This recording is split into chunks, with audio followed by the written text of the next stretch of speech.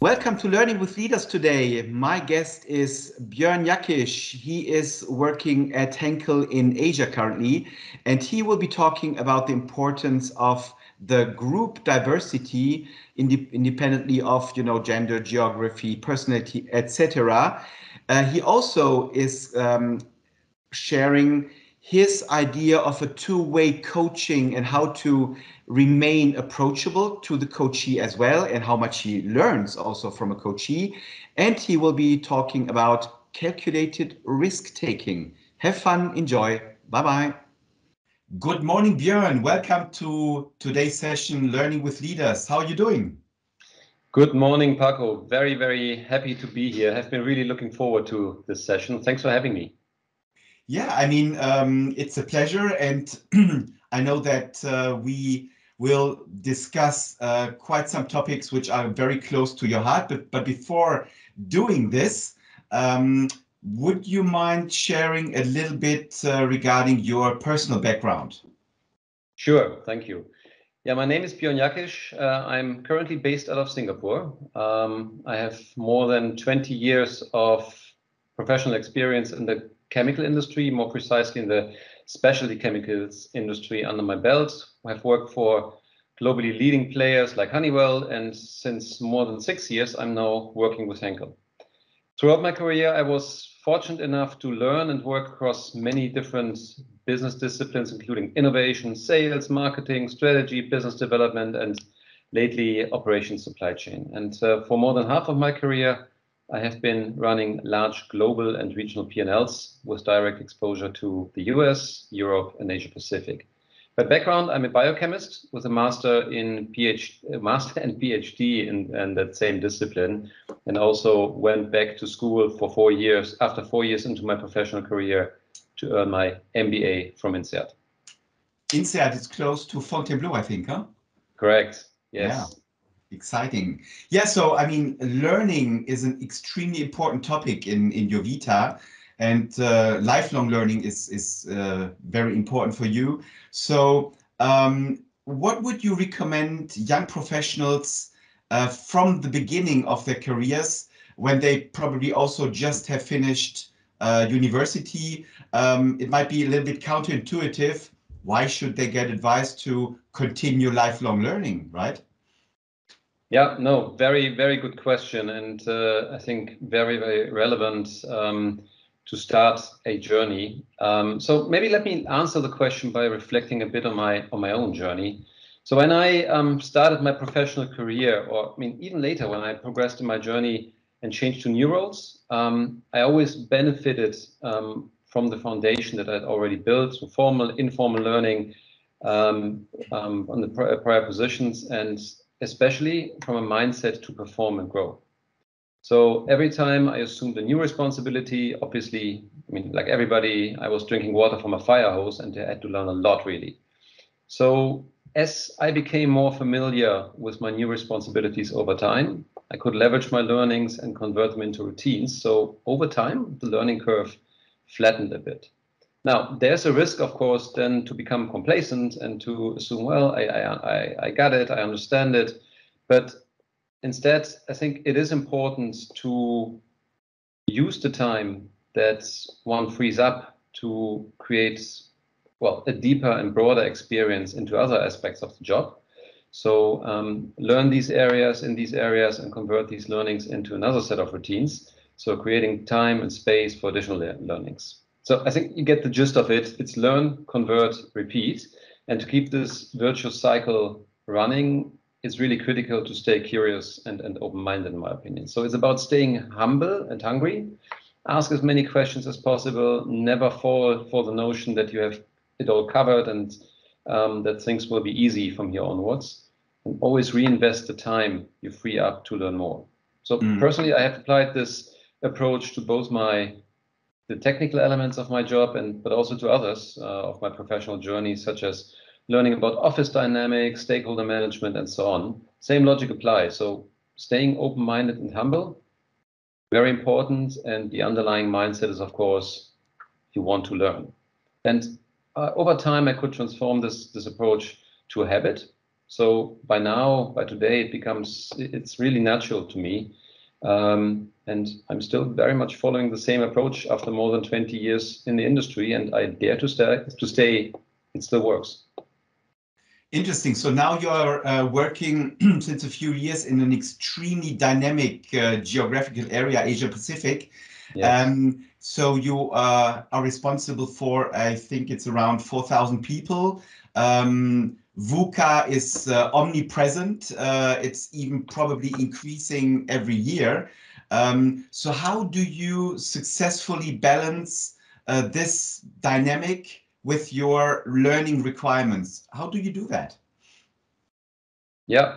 So, I mean, I think the first step, as I just also elaborated, the first step is to accept that learning is not optional and that it is a lifelong matter. So I firmly believe that becoming sloppy or complacent in that area will come back to bite you rather sooner than later. Mm-hmm. So for me, staying on top of lifelong learning is both a mindset and a discipline topic. So we touched on the mindset piece a little bit. For the discipline part, it's about generating the time really to learn and absorb. This needs to be a very conscious choice. It's very easy to get dragged into the operational day-to-day stuff and to lose sight of your own learning journey. So, and this, of course, eventually leads into a discussion about personal productivity and how to focus on the essentials and so on. So this would be a whole series of sessions that we could record without fully covering the topic, of course. But besides the learn, convert, and repeat cycle that I mentioned earlier, what I also do is I consciously set time aside to absorb and reflect. So what I do is I regularly put so-called X days into my calendar. So I literally, well, in times of electronic calendars, it's not a cross out anymore, but I literally block out, I cross out the day and reserve the day to reflect on how to progress the topics at hand. And also, there's a very, very strong set of tools or a set of sources available, and that's basically books and articles. I'm a strong believer of reading as much as possible. I really consider articles, books, and also other media as distilled knowledge. So others have thought things through for you already. So this gives me or gives anybody, anyone an advantage to absorb much faster. And that, of course, tailors to the need to balance workload and learning requirements with time. Talking about teams and diversity, which is also a topic which is extremely important nowadays. I mean, I've understood that, I mean, studying, learning, book smartness is pretty high on your agenda. What about street smartness, and what about the balance of both aspects in your teams? Yeah, no, very valid question also. I mean, book smartness, as I just explained, it's about reserving the time, it's about making it happen. But it comes back to what are your sources to learn. So the street smartness, of course, comes from the interaction with other people, to listen and to learn, to accept that they are experts in a field that you are not an expert in. So very consciously and openly listen with the will to learn. Also on the street smartness dimension, I think it's the right way to go. So talking about interacting with other people, getting inspired by other people, would you mind sharing your most memorable or one of your most memorable personal coaching experiences early in your career? Yeah, very happy to. And I mean, there's one that really stands out. And well, for me, it was the single biggest aha moment in my whole career, I would say. And that was about seeing the power of diverse teams unleash. So, a bit of context, I started my MBA, and for the first two modules, the business school had preset working groups of 5 students. So I was in a group with 2 ladies and 2 other gentlemen, all from different countries, different regions, with backgrounds in programming, economics, electrical engineering, commodity purchasing, and chemistry in my case. So we soon realized that our different cultural and professional backgrounds and experiences combined with our different personalities and approaches to topics created a super powerful combination to get our MBA group studies done. Really an aha moment. And ever since then, I've been a very strong advocate of team diversity and leveraging diverse teams to superior outcomes. You mentioned that they were different to you in two main aspects. So from their study background and specialty, and they were also from different geographical regions. Mm-hmm. It's a tricky question probably, but if you had to decide what contributed more to this team diversity, whether it was the different cultural and geographical background or the study background, if you had to decide, which one would you take? It's really a trick question, Paco. But let me give a bit of an evasive answer here. I think it was the full package. So we had gender diversity, we had cultural diversity, we had personality diversity, we had background diversity. I think this package really made it. And when I'm building teams, I pay a lot of attention to get as much diversity as possible into the teams. And this diversity can come from all kinds of different dimensions. Yeah, thank you. Yeah, I understand. So looking then at your own, let's say, coaching approach with your team, I mean, we both know that there is a lot of influence regarding also the trust level amongst the team, and so from your team towards you and vice versa. So how does that work? Do they actively seek your support? How do you approach the coaching in your team? Yeah, no, very relevant question also. So for me, first of all, coaching is a two-way approach. So as much as I'm offering my perspective to younger or more senior members of my team, I really also enjoy learning from them and growing on the matters that they are engaged with and that they are experts in. So overall, coaching very much relies on trust from my perspective. So how do you build trust? I mean, having frequent and meaningful interactions clearly aids the case here. And well, in today's setup, it's a bit more challenging. It's obviously easier to have these interactions face to face, but I think they also still work in the virtual setup that we are forced to work sometimes under today. So with some adapted rules, but I think it's a barrier that can be well overcome. So then this goes hand in hand with a topic of approachability. In a face-to-face and a physical setup, very simple things like open door policy go a long way. And of course, interacting with the same level of respect and integrity across all levels of the organization is also key in that context. Maybe more on the virtual setup, freeing up time, setting informal time aside, setting your team status or your video conference status unavailable. All these things decrease the barriers and help to create an open atmosphere and eventually trust. Now, these are, I would say, more mechanical, easy ones, but in my opinion, I think the single biggest challenge for good coaching is true listening. What I have observed is that most people listen to respond and not to understand. This creates a major dilemma because obviously, I mean, coaching is most effective when the coachee feels well understood. So engaging in an open and honest dialogue with the coachee with the sole intent to understand is key from my perspective. So a coachee walking out of such a dialogue with the feeling that I have really listened to her is the biggest encouragement for her, in my opinion, and will make her come back, continue the dialogue on this topic or other topics. So yeah, really making sure that you are in listening and understanding mode is key for a good coaching relationship. Yeah, I have so many follow-up questions on that topic.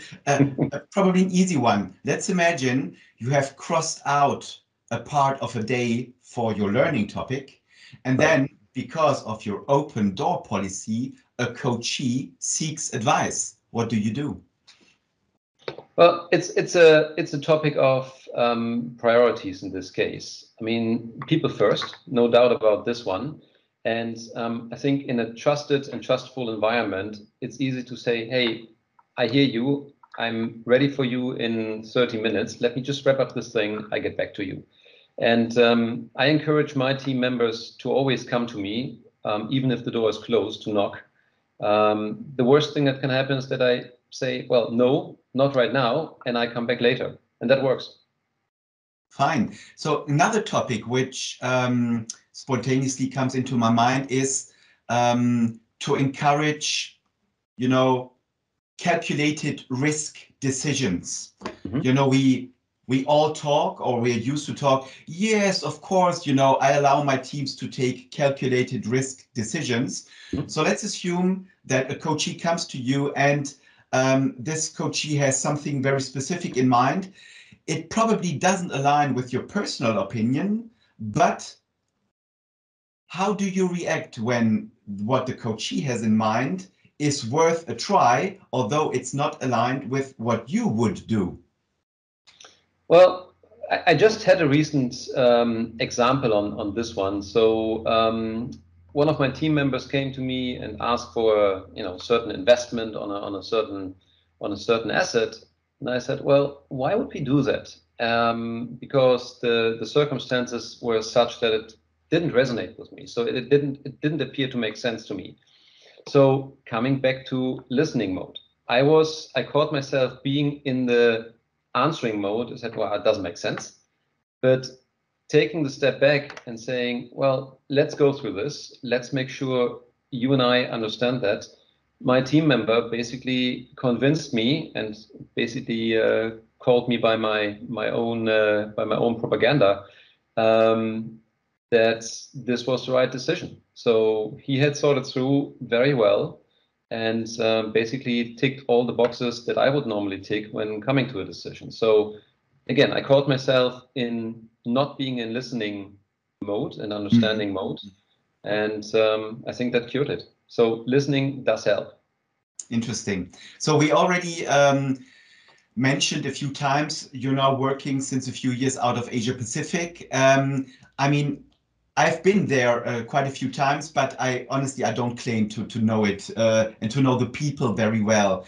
So I'm wondering if you could share from your perspective, what are the main differences between, let's say, Asia Pacific or Singapore towards Europe or more Western style cultures?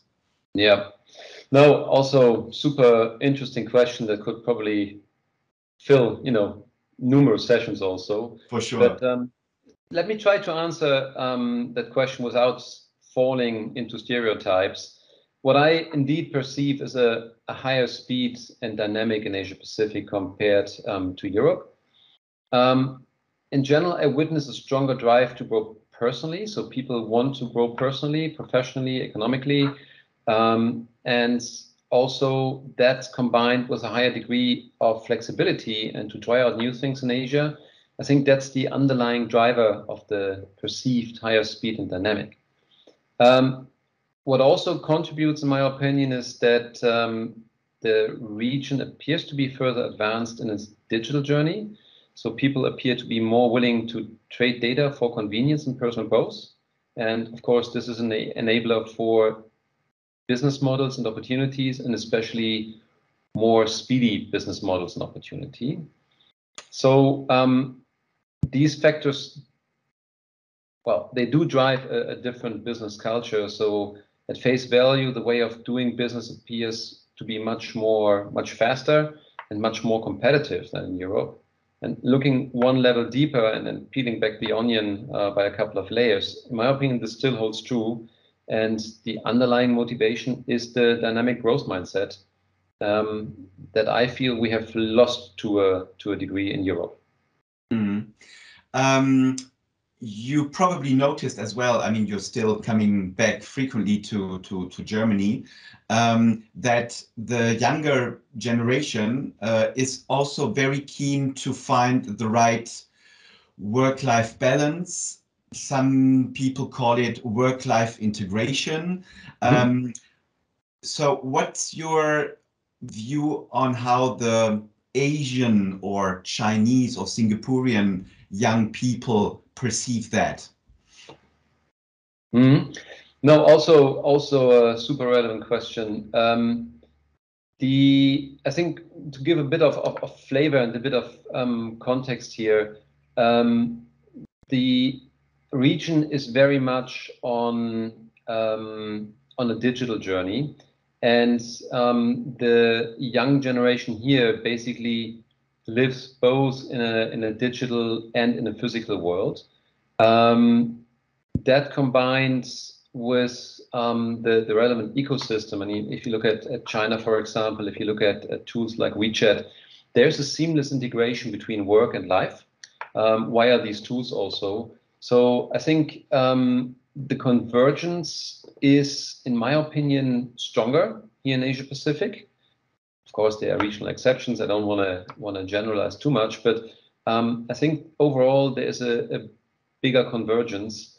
On the other hand, if I see my sons behaving, they're still in school age, how they behave in the digital versus physical space, I think that convergence is also happening more and more in the Western world.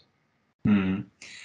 So let's now try to match two extremely important topics in our conversation: learning and also, let's say, yeah, the digital approach within the region you are working. So, what are your observations regarding how young professionals learn in Asia Pacific? Yeah. Okay. Let me maybe give a bit of context here. So what I see is that the today's generation of young professionals here in Asia Pacific basically have leapfrogged a step in their digital journey. So in Europe, North America, the digital journey over the maybe last 30 years or so went from desktops to laptops and then to mobile devices. In Asia Pacific, the population basically went straight to mobile devices and the respective or the relevant digital ecosystem. I mean, we are clearly on a mobile first culture here in Asia. So, and this, I mean, I mentioned that earlier, this created convergence on the one hand of the face-to-face or the physical space and the digital space. But on the other hand, it also created a, well, certain convenience and expectation when it comes to accessing information. So to reach your target audience, now coming to the learning aspect, whether it's for learning or whether it's for marketing purposes, one needs to decrease the barrier to receive this information, to make this information accessible for the target audience. Mm. So in a mobile first context, obviously, I mean, delivery of trainings, of any other information needs to happen via mobile devices, and the relevant app infrastructure. You mentioned WeChat, and I think that's a very relevant tool in this context. And then look at the digital ecosystem as I look at the digital ecosystem as a information infinity pool. I mean, there's infinite information in there. So the next challenge is to attract attention of the of your target audience. So for learning purposes, what I have found is that gamification clearly helps, and because it helps to combine convenience. So having the information accessible in the respective ecosystem on the respective devices with instant rewards that basically helps to reach your learning goals. And the icing on the cake, in my opinion, is adding a bit of a competitive element here. Asia has a pretty competitive culture, so yeah, that really helps to propel the learning in a gamification context. Yeah, what I'm hearing is matches a lot with our own strategy. We're investing a lot into micro and what we call nano learning, bits and pieces. Thank you very much for your perspective here. So let's round up this conversation again with learning, but now into a different context. So how does in job application or in interviews, what's the importance of the learning topic and the learning approach you see in those young professionals? What importance does it have for you? Well, this is one of the key elements that I'm looking for in each and every job interview I'm conducting. So intellectual curiosity and the commitment to lifelong learning are really the two factors that I'm regularly reviewing in job interviews. And there are a lot of statements made around those two elements, but I will really be working with the candidate in an interview to find supporting evidence. And the presence or the absence of supporting evidence can be a big needle mover to the outcome of the interview. So basically coming back full circle to the start of our discussion, experiences and past learnings have brought the candidate into the interview process, but to secure the next job and to be able to grow further, the willingness and the ability to learn are the future success factors. And that's really what I'm looking for in job interviews. Yeah, that makes a lot of sense to me. Björn, I mean, we're almost at the end of our conversation. Is there anything at the end you would like to add, anything which comes into your mind regarding, you know, diversity, learning, Asia Pacific, anything you would like to add? No, I mean, on the learning journey, I think there is a lot of buzz around it. But I would really like to encourage everyone to stay hungry, to stay humble. And learning has never been easier. I mean, there's so many sources available. There's such a great ecosystem where you can easily learn. Let's make use of it. Excellent. Björn, thank you very much again for this very insightful and interesting conversation. I wish you all the best for the future and for your kids as well, of course. It was a pleasure talking with you. Thank you very much, Paco. Thanks for having me. Bye-bye. Bye-bye.